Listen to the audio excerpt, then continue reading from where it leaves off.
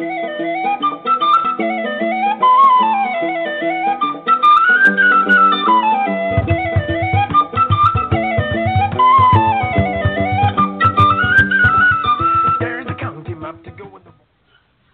morning and welcome to HRTech Weekly, One Step Closer with Stacey Harris and John Sumser. Stacey Harris, how are you this morning? I'm doing well, and how are you, John? Are you rested and feeling like you are ready to dive into the conversation, just getting back from vacation? Well, I'll tell you what, I had the most amazing conversation. We went from the very earliest technology on the North American continent to the very latest technology. So from the Chaco cultural reservation deep in a canyon in the middle of nowhere in the desert, 20 miles down a dirt road for 1,200-year-old ruins, to a place called Meow Wolf, which is it's sort of like Burning Man in a bowling alley. All in the space of a week, right? New Mexico is an amazing, magical place, and we spent our time getting to know New Mexico. So it was fantastic, and thank you for asking. Yeah, well, I think you're making us all think that maybe there's a new destination for vacations. Maybe it doesn't have to be by the beachside. It could be in a desert with interesting technology or lack of technology environments, depending on how you look at it, right? Yeah, well, so this, I had no idea. The buildings at Chaco are older than the oldest cathedrals in England. Right? This is and the building that was at the center of the park was, in its prime, it was 5 stories tall and had 800 rooms. It was a 800 AD resort hotel in the middle of nowhere, and this was a community of places like this. They call them great houses, and so there was basic stone building technology, unlike anything that was anywhere for another couple hundred years, all the way to Santa Fe, where it turns out, I didn't know this, but the invention of the atomic bomb was a University of California project done at Los Alamos, and that's right outside of Santa Fe. There you go. Well, I tell you, maybe it just goes to show that as far along as we think we are, there's always going to be something ahead of us, right? So, yes, finding the innovators is the question. Yeah. Well, it's been a busy week. You missed a lot of good stuff, John. I'll tell you. Last week, Cornerstone got an infusion of a lot of money, $300 million, I think it was, and they got. We have lots of small investments being made in seed money. So you missed great conversations about what was happening in the talent management space. And this week we have workforce management and productivity technology that's in the news. So it's going to be, I think, a busy couple of weeks through the end of the year. It sounds like everybody's trying to get ahead of the market before the new year starts. That's great. So where do you want to start? Well, I think probably a good place to start is the Kronos update. So Kronos have their annual event for both users and analysts. It's this week, last week. I think it's this week, actually. I know I had a conflict with it. You were going to be on vacation. They've launched a bunch of new announcements this week, today and yesterday, and it's really exciting because I think for the first time in the last couple of years, Kronos is coming out of the gate with something completely brand new. They, up to this point, they've really been sort of pulling some, together, analytics and some tools and things, but they've been sort of developed inside of their existing platforms. They did a couple of small purchases for what is now their Workforce Central product, right? But this event, they basically made the big announcement that they are creating their brand new, what they're calling Kronos Workforce Dimensions. And that is going to be completely built from scratch, at least based off of what we've heard. I haven't had a chance to look under the hood on this one yet. Based on artificial intelligence, I think you'll have a little bit of an update on that. And also it's going to have sort of a platform as a service component to it, so people will be able to program around it. And it seems like it's going to be a full platform, starting with workforce management, which is all the scheduling and time and attendance, but it probably will expand out from that. So it will become a competitor over time with the big players probably like Oracle and SAP eventually, obviously not right out of the gate. They also made a big announcement that they are partnering with Cornerstone On Demand. Not surprising, those two organizations partnering up will make a really big, I think, and powerful play against some of the other vendors right now.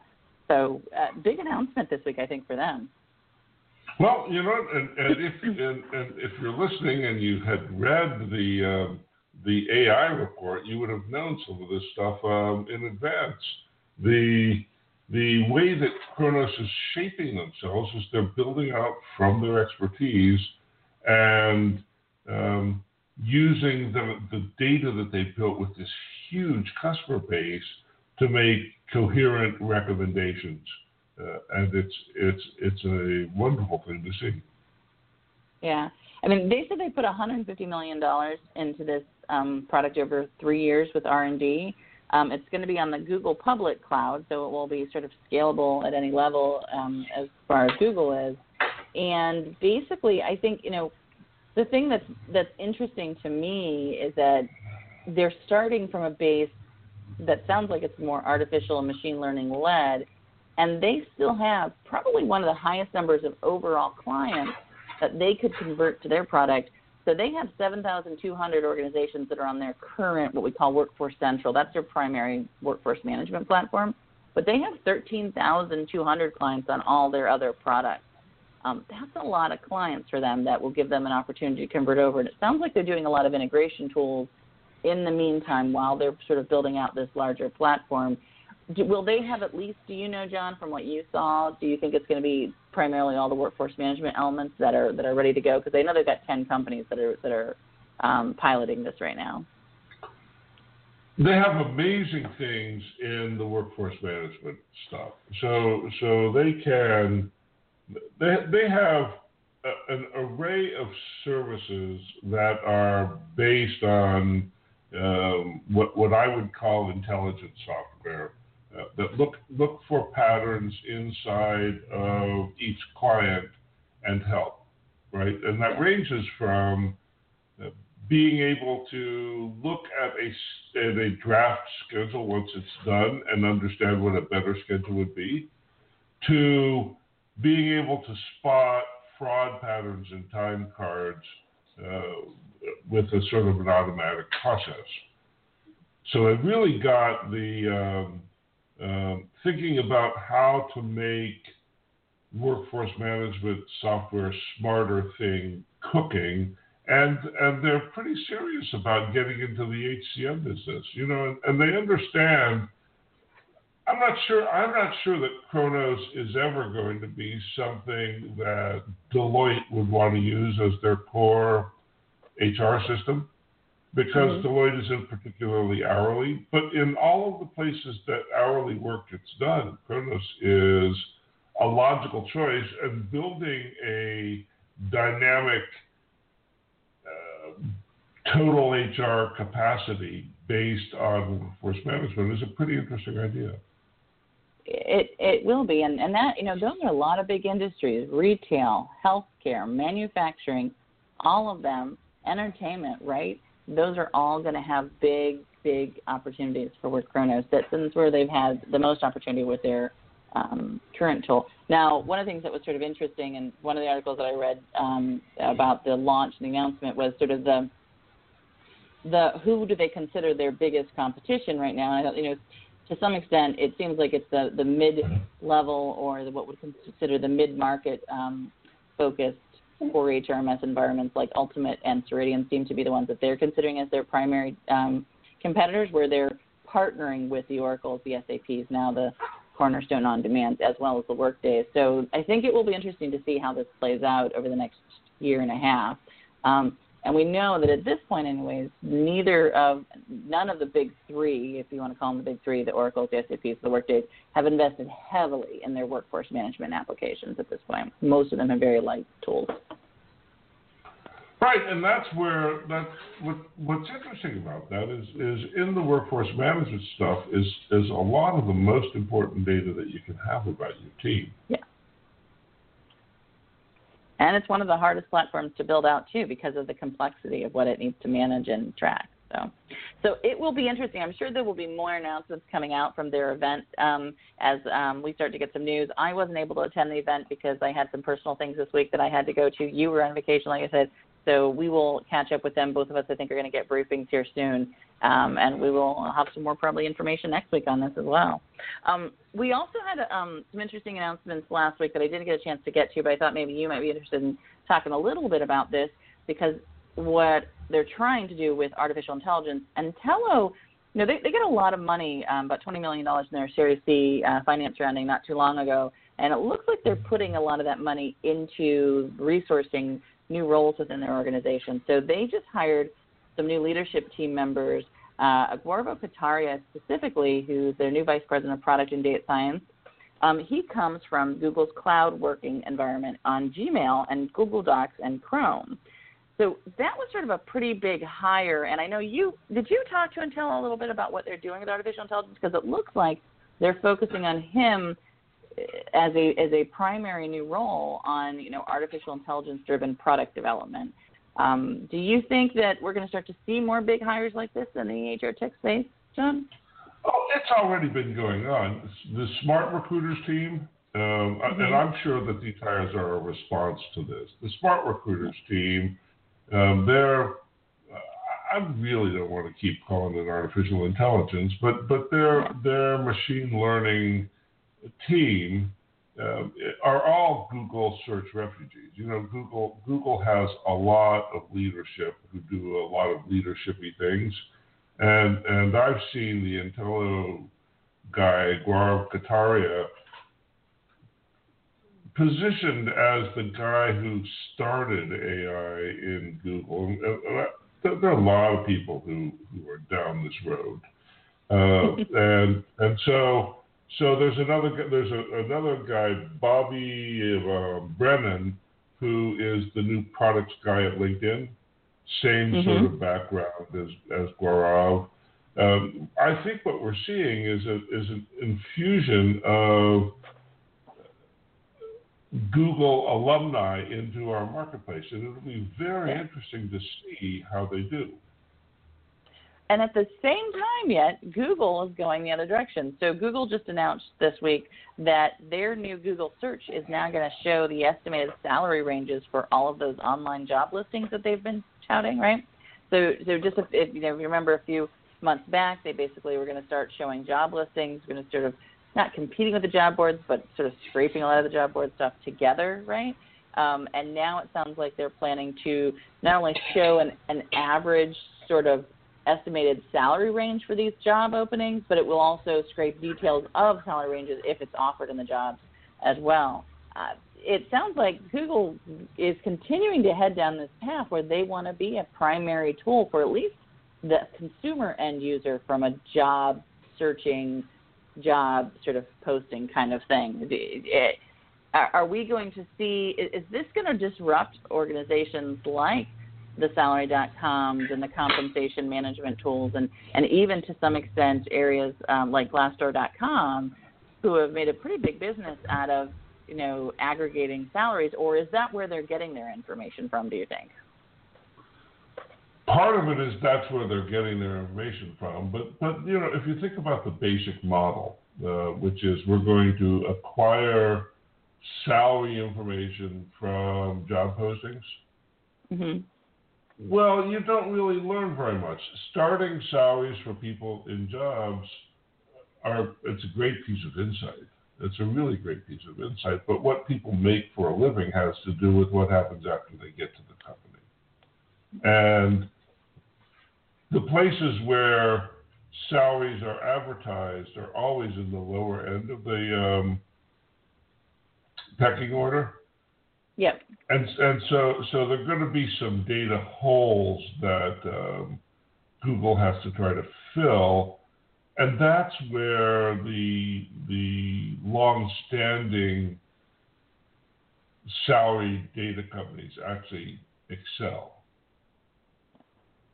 And so I think this may not be as big a deal as it sounds from the corporate perspective, and it may be an interesting thing from the consumer perspective. The end user's perspective, yeah. Well, and I think we're also going to see this sort of mixture between quantity versus quality, right? Maybe you go one place and get the starting point, and as you've said, one of the biggest things in all of these data-driven conversations is you need more than one resource. You need more than one piece of information to validate. It's sort of how we're doing with our news as well. I no longer sync a single news source. I generally look for 3 or 4 news sources that are going to validate what everyone's saying. This is becoming the new norm, right? Yeah, well, imagine that you're looking for a job and you go to Google and it gives you a salary range for the job. It doesn't come with a warning. It probably should come with a warning, which is the warning should be, this is the opening offer. Right? This is a lowball. Any number that's posted in a job ad is a starting point for conversation. It's not the end point. And so if you take that information without double checking it some way, you're going to be cutting yourself short. And that's actually a really good point, because particularly in the United States, where negotiation is sometimes seen as a little bit of a challenge, particularly for certain diverse groups, right? That is, could more information be less valuable in some cases if they don't understand where they should be able to negotiate or ask for things above what they're getting. That would be good points on that. Yeah. It's one of the things that they're touting is that the reason Google is doing part of this is really pushing for this is because they see that there's going to be this huge gap in basically skilled workforces over the next couple of years. And so sort of taking the supposed altruistic approach to this, another organization that is sort of tackling this from a different direction is LinkedIn. So LinkedIn launched this week their career advice to connect you with a professional mentor. Now, their perspective is that they're going to connect you with their professional mentor from your first and second degree things, and I think their tool is going to allow people to decide if they want to be mentors or not. I'm not exactly sure how this is going to work for LinkedIn. I know they've tried different versions of this in the past, but I also know that career advice hubs have generally, people get sort of excited if, the first couple of weeks they try and use them and they might find some. But creating a mentor, finding a mentor has a lot to do with sort of how you're introduced and whether or not the two of you have similar levels of respect for each other. There's a lot of things that go into a good mentor relationship, and I'm not sure that can be found in a technology environment yet, and most career and coaching tools really struggle with this issue. But LinkedIn's diving into it, and I think it's going to be interesting to see, how much we're going to start to look from an end user perspective towards these sort of open source platforms, if you want to call them that, or these sort of social platforms as the primary end user tools. And we've been talking about this for a while, John. Do you think we're going to see more from LinkedIn on this career side? Do you think this is going to become a big issue, or is this just one more little thing they're adding to the picture? Boy, it's a rich area. My mentors you could not have found this way. My mentors didn't come off of Match.com, right? This is a dating service for workers and potential mentors, and I wouldn't really have wanted somebody who was out to be a mentor. Yeah, that's kind of creepy, if you ask me. I want to be a mentor when I grow up. Oh, great, because I'll tell you what, the people who guided me in the early stages of my career, the relationship didn't really have an optional set to it, right? Yeah. It was, okay, I'm going to help you out here. I'm going to tell you what to do, and you're going to do it. Was the basic model there, and so I learned a lot as long as I was willing to always behave as if the person mentoring me was my superior. Yeah. Right. That was the first thing, that they had something that I didn't have, and so it was on me to behave appropriately. And a lot of people wouldn't believe it, but I was actually pretty good at that, and learned a lot from people who took the time to teach me things. This is something different than that, and so part of what's missing here is a way of having a contract that says, here's what mentoring actually means, and here's how we tell if we're doing okay, and here's how we tell when we're done, here's how we tell if it's not okay. All of that sort of stuff is absent from this. This is just more of that link to as many people as you possibly can stuff that makes LinkedIn a great database. Yeah, and I guess for me, the thing that I get very worried about is that, there is a generation of our workforce that is used to swiping left and right for finding, their next, date, and they're used to sort of connecting on social with people who they may or may not know on a personal level, right? And I guess my fear is that to give them the sort of perspective that they can find a mentor in this way, same way as you can find a really good date, possibly your future wife or husband, by swiping left or right. It just feels very, very uncomfortable for me, and maybe that's showing my age. I don't know, but I also feel like it to your point, it just completely sort of undermines the possibility of sort of the fact that you really have to have a reason for the two of you to want to connect, and it has to be built on something broader than just, I like your background and you like mine, or I'm interested in mentoring at this time, because as you said, most of the time the best mentors are the ones that don't have the time, and you've got to figure out a way to make it valuable for them to spend the time with you, right, in some level, right? They've got to feel like they see something in you that's going to be a potential down the road, that their time will be valuably spent, right? That's a hard thing to do over social.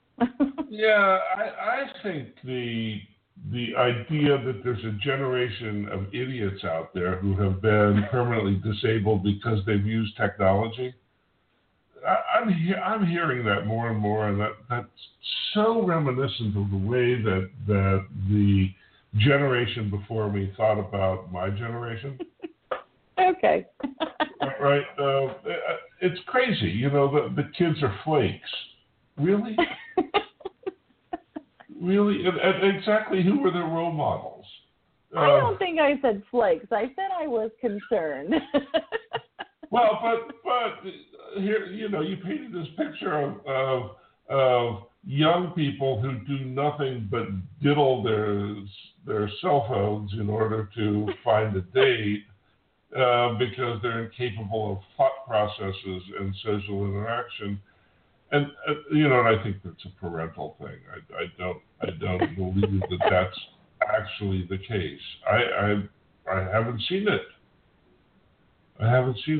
There are changes in the way that we interact that are driven by social media and technology, but it hasn't changed the core. Not that I've seen. Well, and that's probably true. I'll give you that. I think that the good conversations will be had by the people who are interested in good conversations for as long as we've been down the road, right? Yeah, this is another way of just reaffirming my view of the world, which is there are a lot of great people and there are a lot of idiots, and it's a shame to blame the fact that there are a lot of idiots on technology. That's just. That's an even better way to put it. I see that you have come back completely refreshed from vacation, John. You were calling it as it is. All right. Well, maybe one more thing that you can call as it is. I mean, we've been talking about Google, we've been talking about LinkedIn, right, and all these technologies sort of being at the center of what's going on at HRTech, and yet we're starting to see some cracks, maybe, I don't know, in some of these large platforms, tool sets. So Google Docs, I don't know if this is the first time it's happened, but obviously it's the first time it's happened at any large length for the large audience there. It went down for users over the last couple of days, and that was a pretty big deal. It was sort of all over the news. It was sort of splashed, at least from a from a social perspective all over the place. So it looked like it was down for almost a day, full day and a half, maybe almost. And this was after they had announced that there was a bug in Google Docs anyways. So all these Google programmers who are coming into HR, maybe they didn't set up the greatest platform in that area. I don't know. But it does seem like we might be starting to find some of the limits to some of this technology. Does this worry you, John? I mean, you use Google a lot. Did you notice anything on your Google Docs issues yesterday or the day before? I think it happened because I came home from vacation. This is why. It was to get me.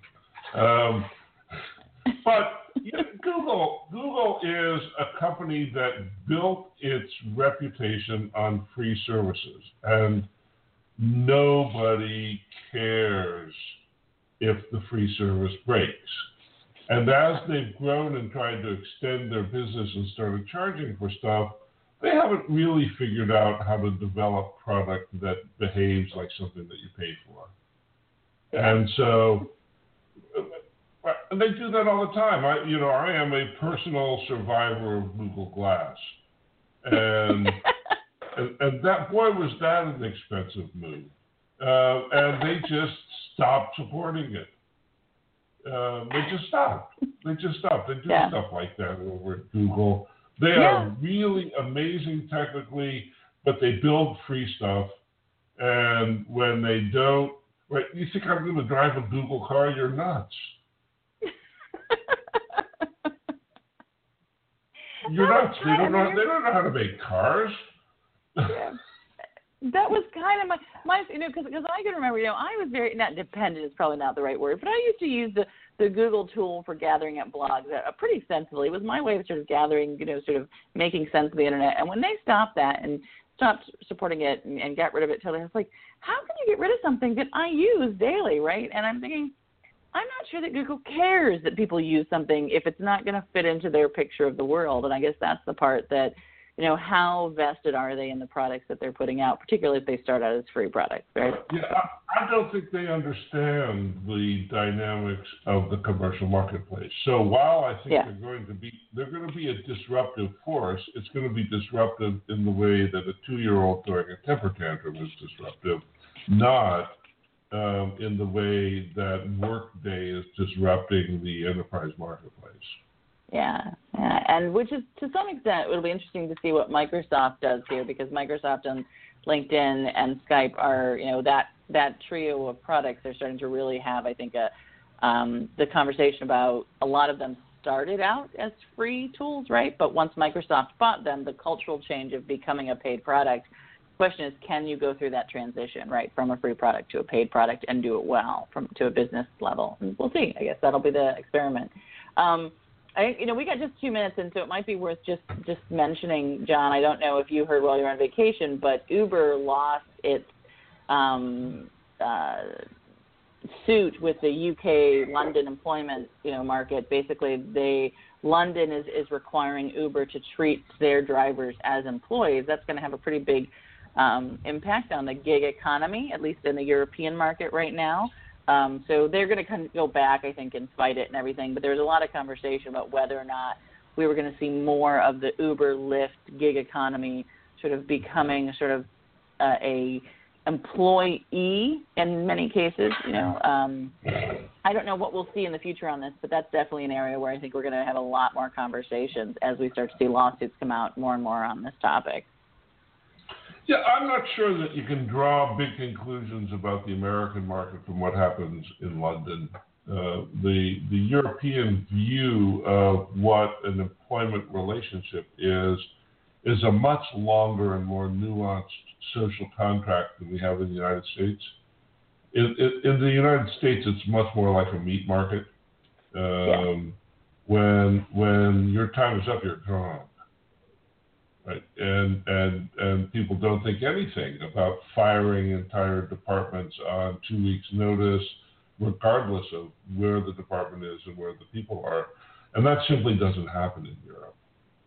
Yeah. Simply doesn't happen in Europe. We're much more Spartan in our relations here. So regular employees, whether they know it or not, regular employees are much more like gig workers in the United States than they are in London. Well, and I think what we're, as we get further down this path, part of the conversation is going to sort of come down to, if we have a whole market of gig workers, what does that look like from a healthcare perspective? What does that look like from a savings perspective? What does that look like from a taxes perspective? Those are probably the bigger questions. It's not if it will take place, but more so when it will take place. And then, sort of building all the infrastructure that we have around employment into those gig workers. And that seems to be the question that London's asking as well to some extent. It's not just about the employee's voice, but I think they're also worried about all the same things that we worry about, just at a much higher level, right? Yeah, it'll be good to watch this. Yeah. But we've wrapped up our half hour already, John. It's going to be a busy couple of weeks finding out what's happening at Kronos and some of the other events that are taking place in the next couple of weeks. Hopefully next week we'll have some more anecdotes about your vacation trip that we can share with everybody. So. We should do this on Wednesday next week, the pre-Thanksgiving show. It is. See, this shows you I had forgotten all about the fact that we had a holiday coming up next week here in the United States. No, that's probably a good idea. Maybe we'll do a Wednesday. Do we want to do Wednesday morning or Wednesday afternoon, do you think? What works best for you? Oh, let's call it Wednesday morning. All right. Wednesday Same morning, time? same time. So 7 o'clock next Wednesday, we will do the show because it'll be turkey time on Thursday. That's right. Everybody will be watching the Macy's Day Parade in New York, hopefully, and cooking their turkeys here, at least in the United States. So Great. Sounds like a plan. So same time next week, Wednesday morning, and we'll have a catch-up on everything. We'll talk to you then, John. Okay. Thanks, Stacey. Thanks, everybody, for tuning in. It's been great to have you. Bye-bye now.